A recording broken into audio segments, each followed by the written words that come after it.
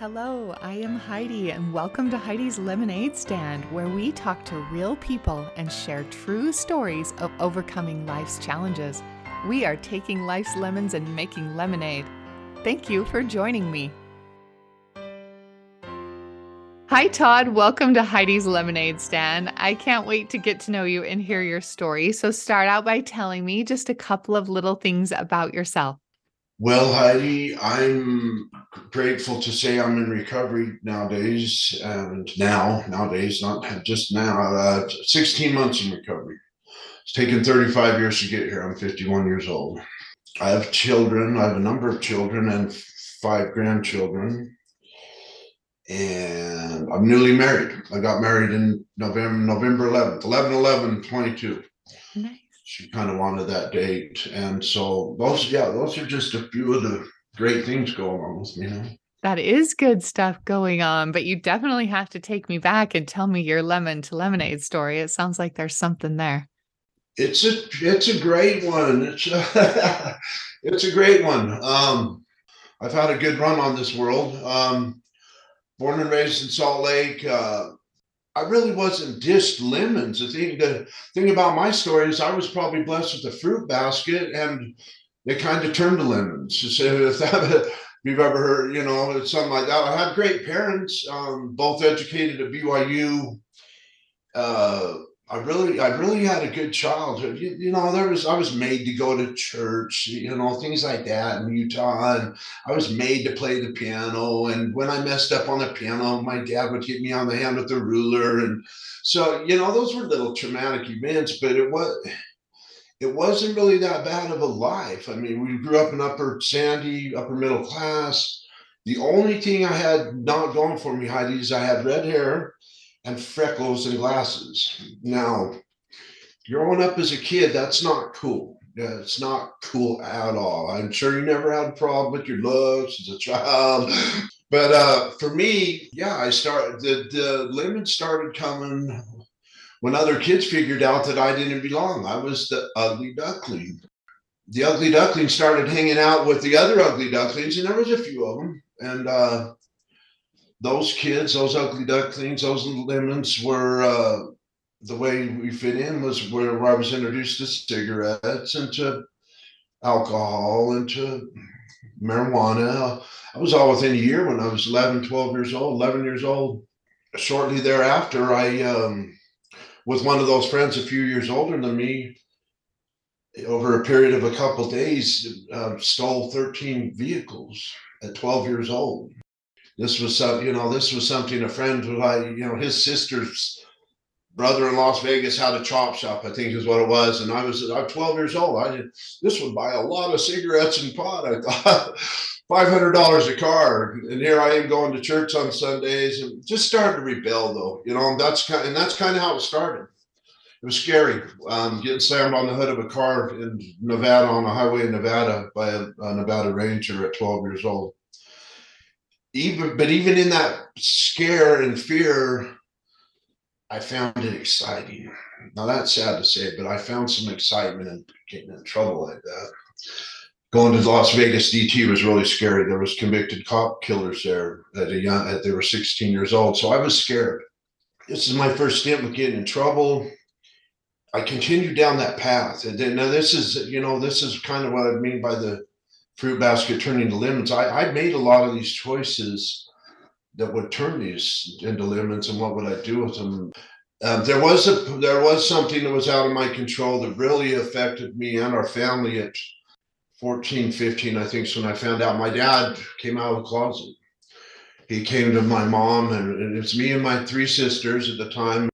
He came to us and said he's decided to live an alternative lifestyle, and away we go. So here I am learning to be a man, or at the age where you want to understand that you're becoming a young man, and my dad is going to be with another man. And so I didn't understand that.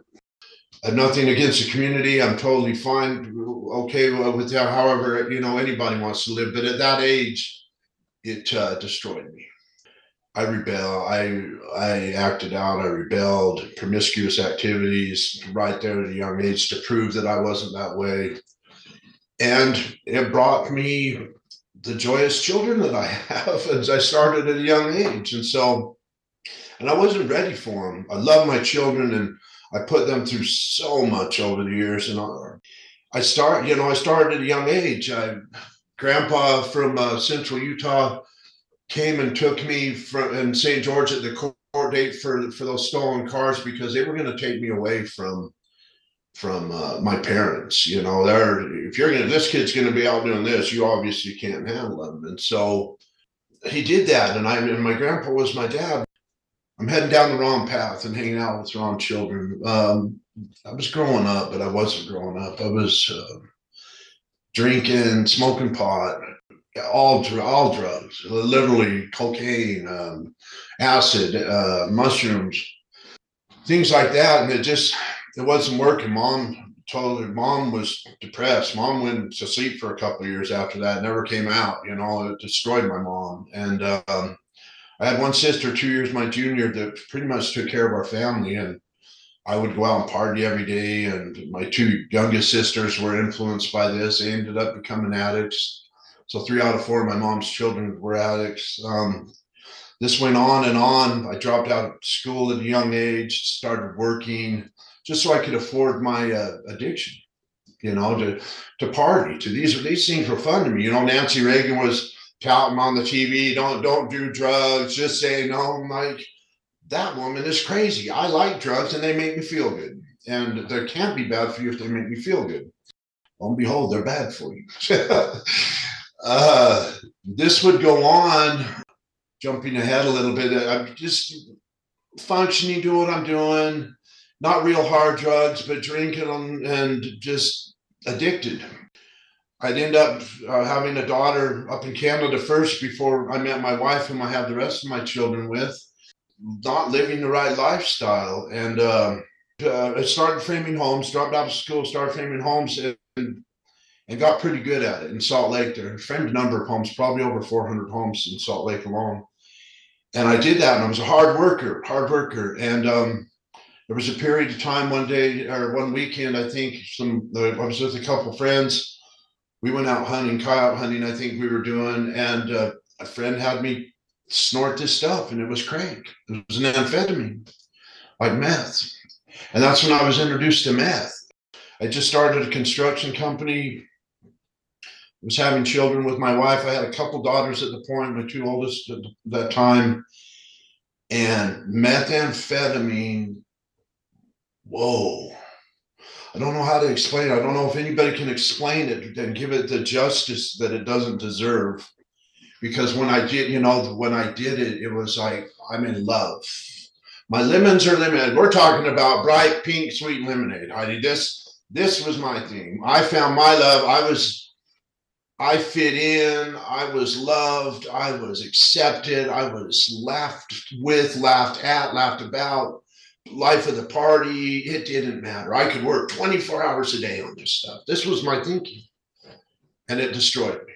Within 6 months, I had lost a construction company, stepped away from my wife, was cheating on my wife, had a child with another woman while I was married, cheating on my wife, 2 children actually, and destruction. Meth destroyed me. Now, this was a pattern that would start, and the pattern became jails.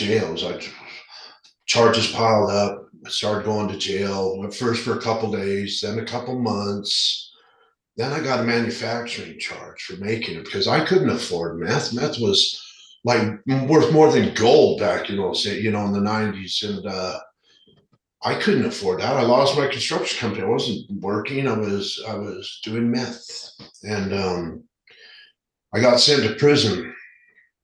Finally, I mean, they tried sending me to Odyssey House. They tried sending me to these programs. I would go and walk out the back door. I'm like, that's not for me.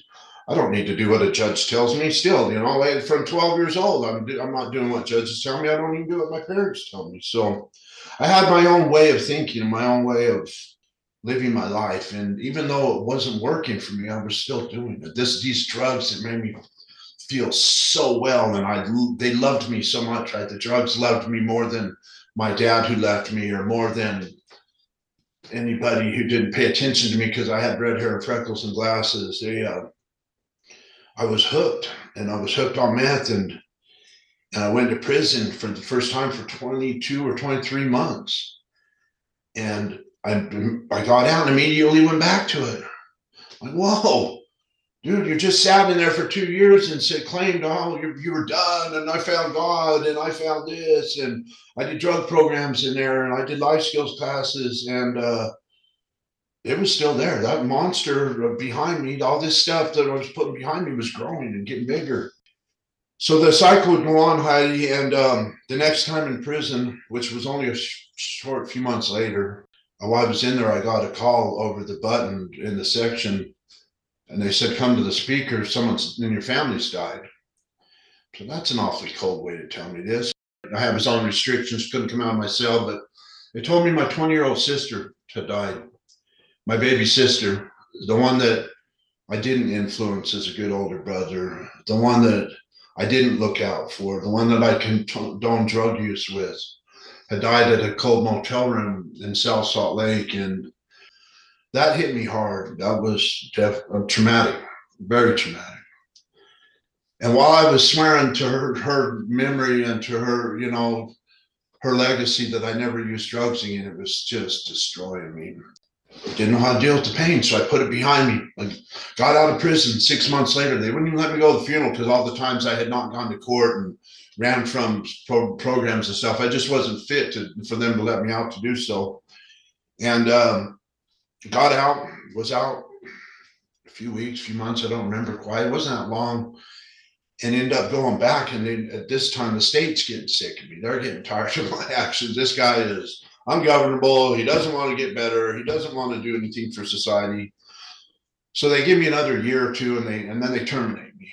Well, during that probation, I had kept using and doing stupid things, and I ended up catching a federal charge for manufacturing as well. It was an attempt to manufacture. So I was in state prison a week before I terminated and was done. I was going to be a good boy. I was going to be clean. The federal government came to me and said, Todd, we're indicting you on a partial fingerprint on this and blah, blah, blah. Long story. But I'm like, no, I'm good. I'm a good boy. I'm going to go out and do good. And I wasn't going to, realistically, Heidi. I hadn't changed my ways of thinking. My subconscious was still thinking use. So 2 weeks out after they let me out, the federal marshals came and picked me up and indicted me. And I started a federal prison program. Same stuff. I went into the feds, and while I was waiting for they call it Con Air. I don't know if you've ever seen the movie or heard, but that's how they transport guys in the federal prison system. I got that phone call again about someone dying in my family.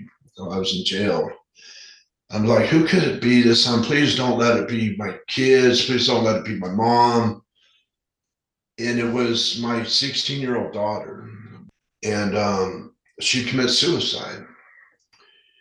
And 16 years old. And so here's how that was my fault, because I wasn't a good father to her. I walked out on her.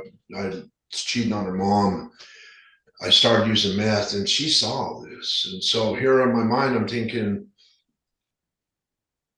that's my fault. So this goes into my bag of shame and guilt and remorse. And this bag's already too big to carry anymore back here. I can't carry this anymore. It's too much for me to carry.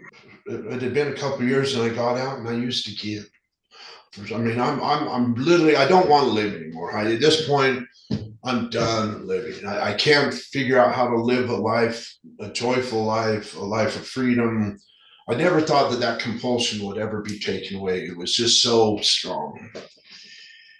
And there was so much guilt and shame that I just couldn't see my way through it. My kids grew up while I was in the prison. They all grew up while I was in prison. There were times while I was out, I would see them, here and there. And it just became like they knew their dad was a screwed up drug addict. And that's what they were left with. And they were fatherless. And that's, to this day, is very shameful to me. And one constant in this is my mom. Never gave up on me. My mom and family never gave up on me. My mom would come to the prison and visit 3 times a week. They would shake her down and search her, a kind old lady, right? They would make her take her bra off and just weird things like this because it showed in a metal detector, and she would go through this, and she was there for me the whole time. And my poor mom, 3 out of 4 children, drug addicts. She buried her youngest because of drugs. And the things I'm putting her through and we put her through, and this just goes on. And I end up for a number of years bouncing around. The grass is greener on the other side, and if meth wasn't bad enough, I found this stuff called bath salt. I don't know if you've ever heard of bath salt. It's not the stuff that your grandma had on her counter in the bathroom when we were kids, not the cute stuff like that. It was a designer name to sell the stuff in smoke shops and stuff. And what it is it's a synthetic cathinol. It's a long story, but it's an amphetamine, and it's strong. If you look at it like meth, it's probably 50 times stronger than meth and cocaine put together.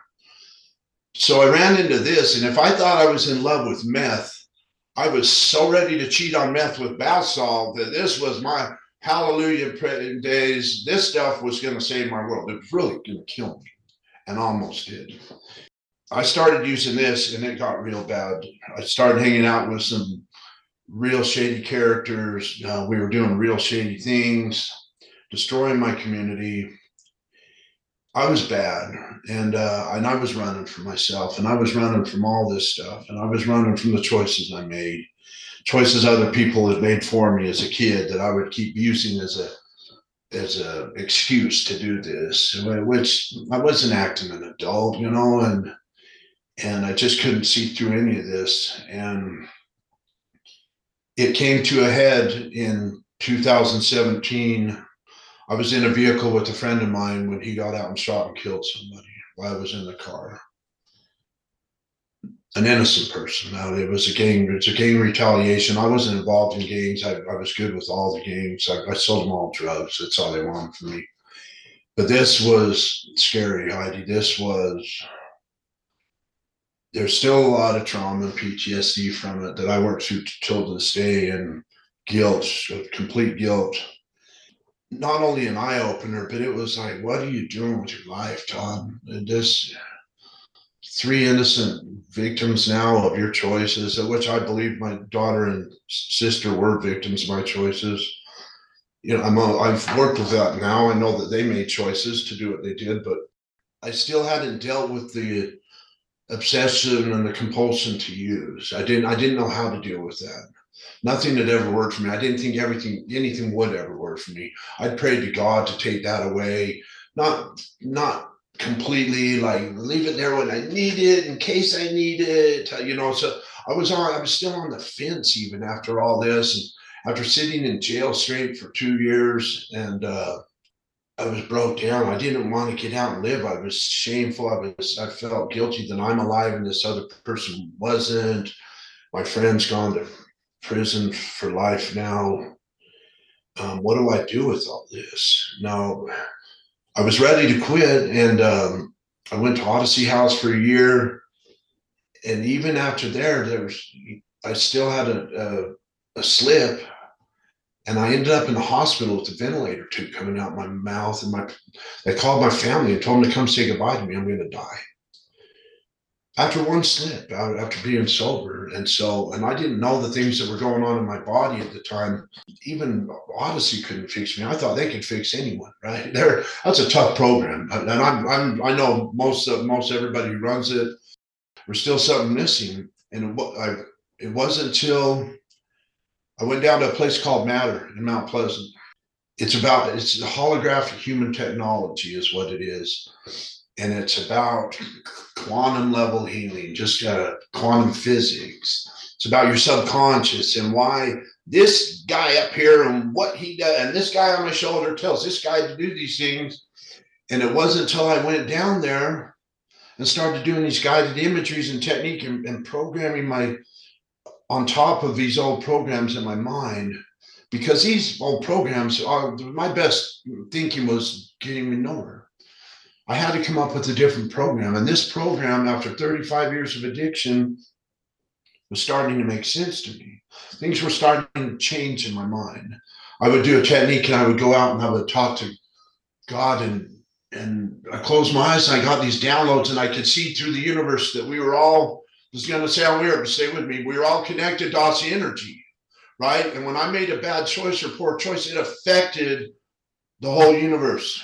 And that's how our choices affect people.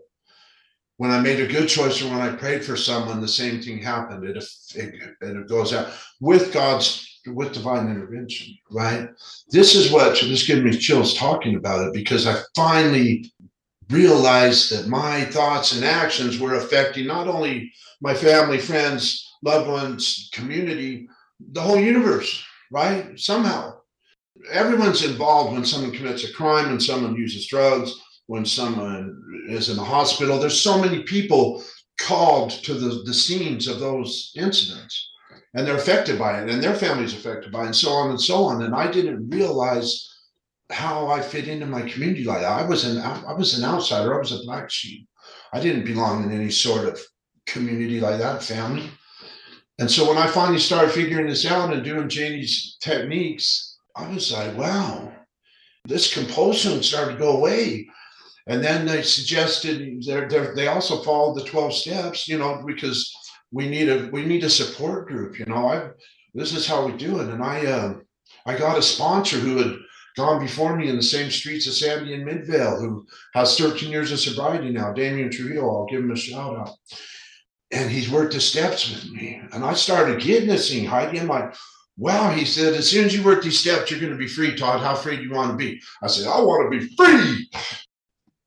And I'm free today, Heidi. Now, this doesn't take away that life still happens. Let me tell you what happened just barely 2 years ago. After I'm free and I'm in sober living in Draper, Karen Coons is sober living, and I'm living my best life. I'm working at Wasatch Recovery. I'm working with people. I had a little episode in a Harmon's grocery store in Draper, and I thought I was having a heart attack. First thing I thought was, at least I'm not in Walmart. Please don't let me die in Walmart. I didn't die in Walmart. I didn't die in Harmon's. I got diagnosed with cancer 6 months prior to that. Non-Hodgkin's lymphoma. And I'm sober. I got diagnosed with cancer. My God, I did not get sober to be a warrior and get cancer. I'm not going to die. And they told me I was going to die, but it wouldn't be today, that I would die from it. I can tell everybody gratefully today, I don't have cancer. I'm in remission. There's things that I've done, just amazing miracles. The thing in Harmon's happened a month after I got found to be in remission. I've done my last chemotherapy treatment. And the thing about this is, had I used through all that had I used through the whole time I was going through cancer or done anything, I had an aneurysm in my aorta that would have exploded and I wouldn't have made it to the hospital. I ended up having to have open heart surgery. I won't show everybody the scar, but it's there. So I have a cow heart in me. I move now, a cow aorta, so I go move. And these are my blessings. These are my lemonade. I'm a cancer survivor and an open heart surgery survivor, all in the past 18 months. And I'm still alive. And I get to share hope with people. And I go to see the homeless people in Salt Lake because those are my people. And I work with outreach programs in Salt Lake because I remember being there. And when they tell me, God bless you for doing this, it means a lot to me because God has blessed me. With those children and those grandchildren, my grandchildren will never see their papa messed up. They are my life. I take them fishing. I see my kids love to fish. I did instill that in them. My children we have a shaky, albeit great relationship. Some days are better than others. They're still drama. They're still growing. I sponsor guys now. My sponsor was amazing. He taught me a lot. He gave me hope. He went to prison like I did, gang violence. Like you, I'm just about wanting to spread hope. What you do, and I've watched your podcast and the people you work with, and it's about spreading hope. I don't know if I'm helping anybody. I hope I am. I'm helping me. That's the thing. I'm helping me to be the best guy I can be today.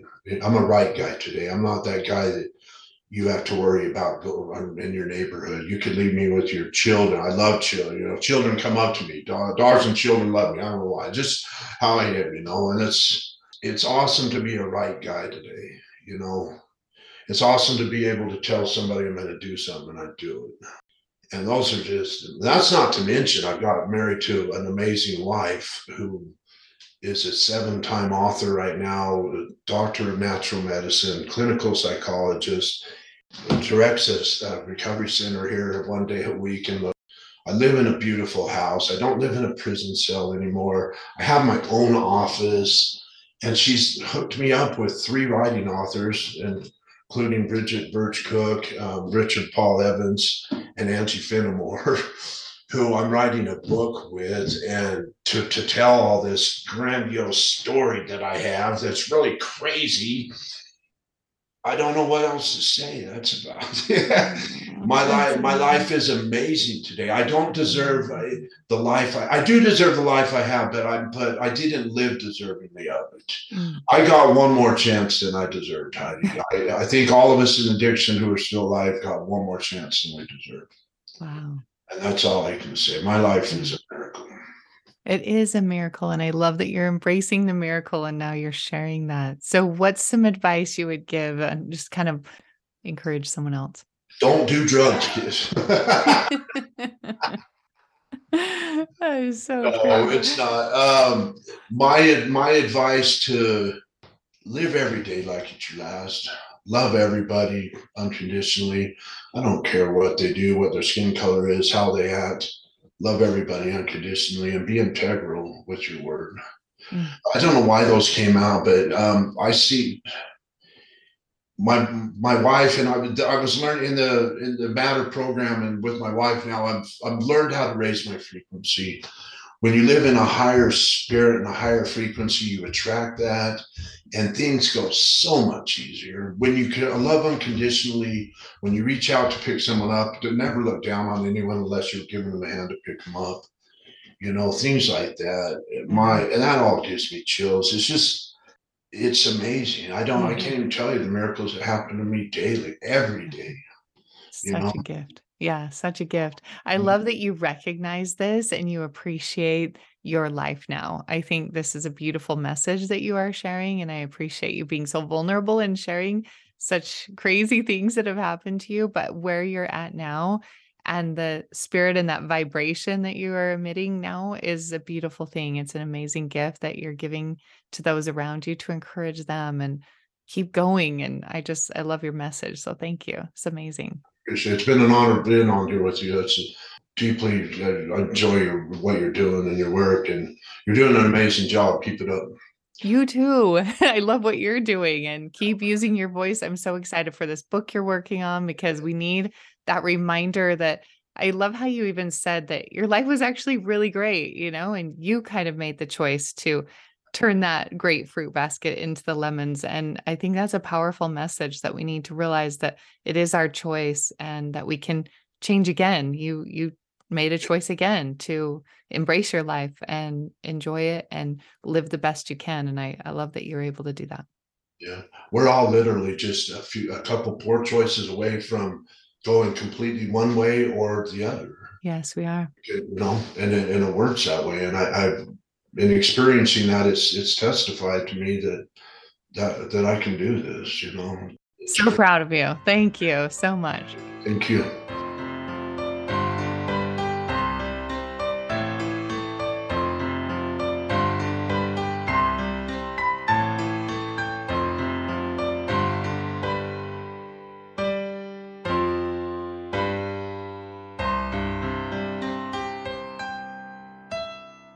I have enjoyed spending this time with you. You might have a friend struggling with the same thing that we talked about in this episode that might enjoy listening to this too. So please share this episode because no one is alone at the lemonade stand.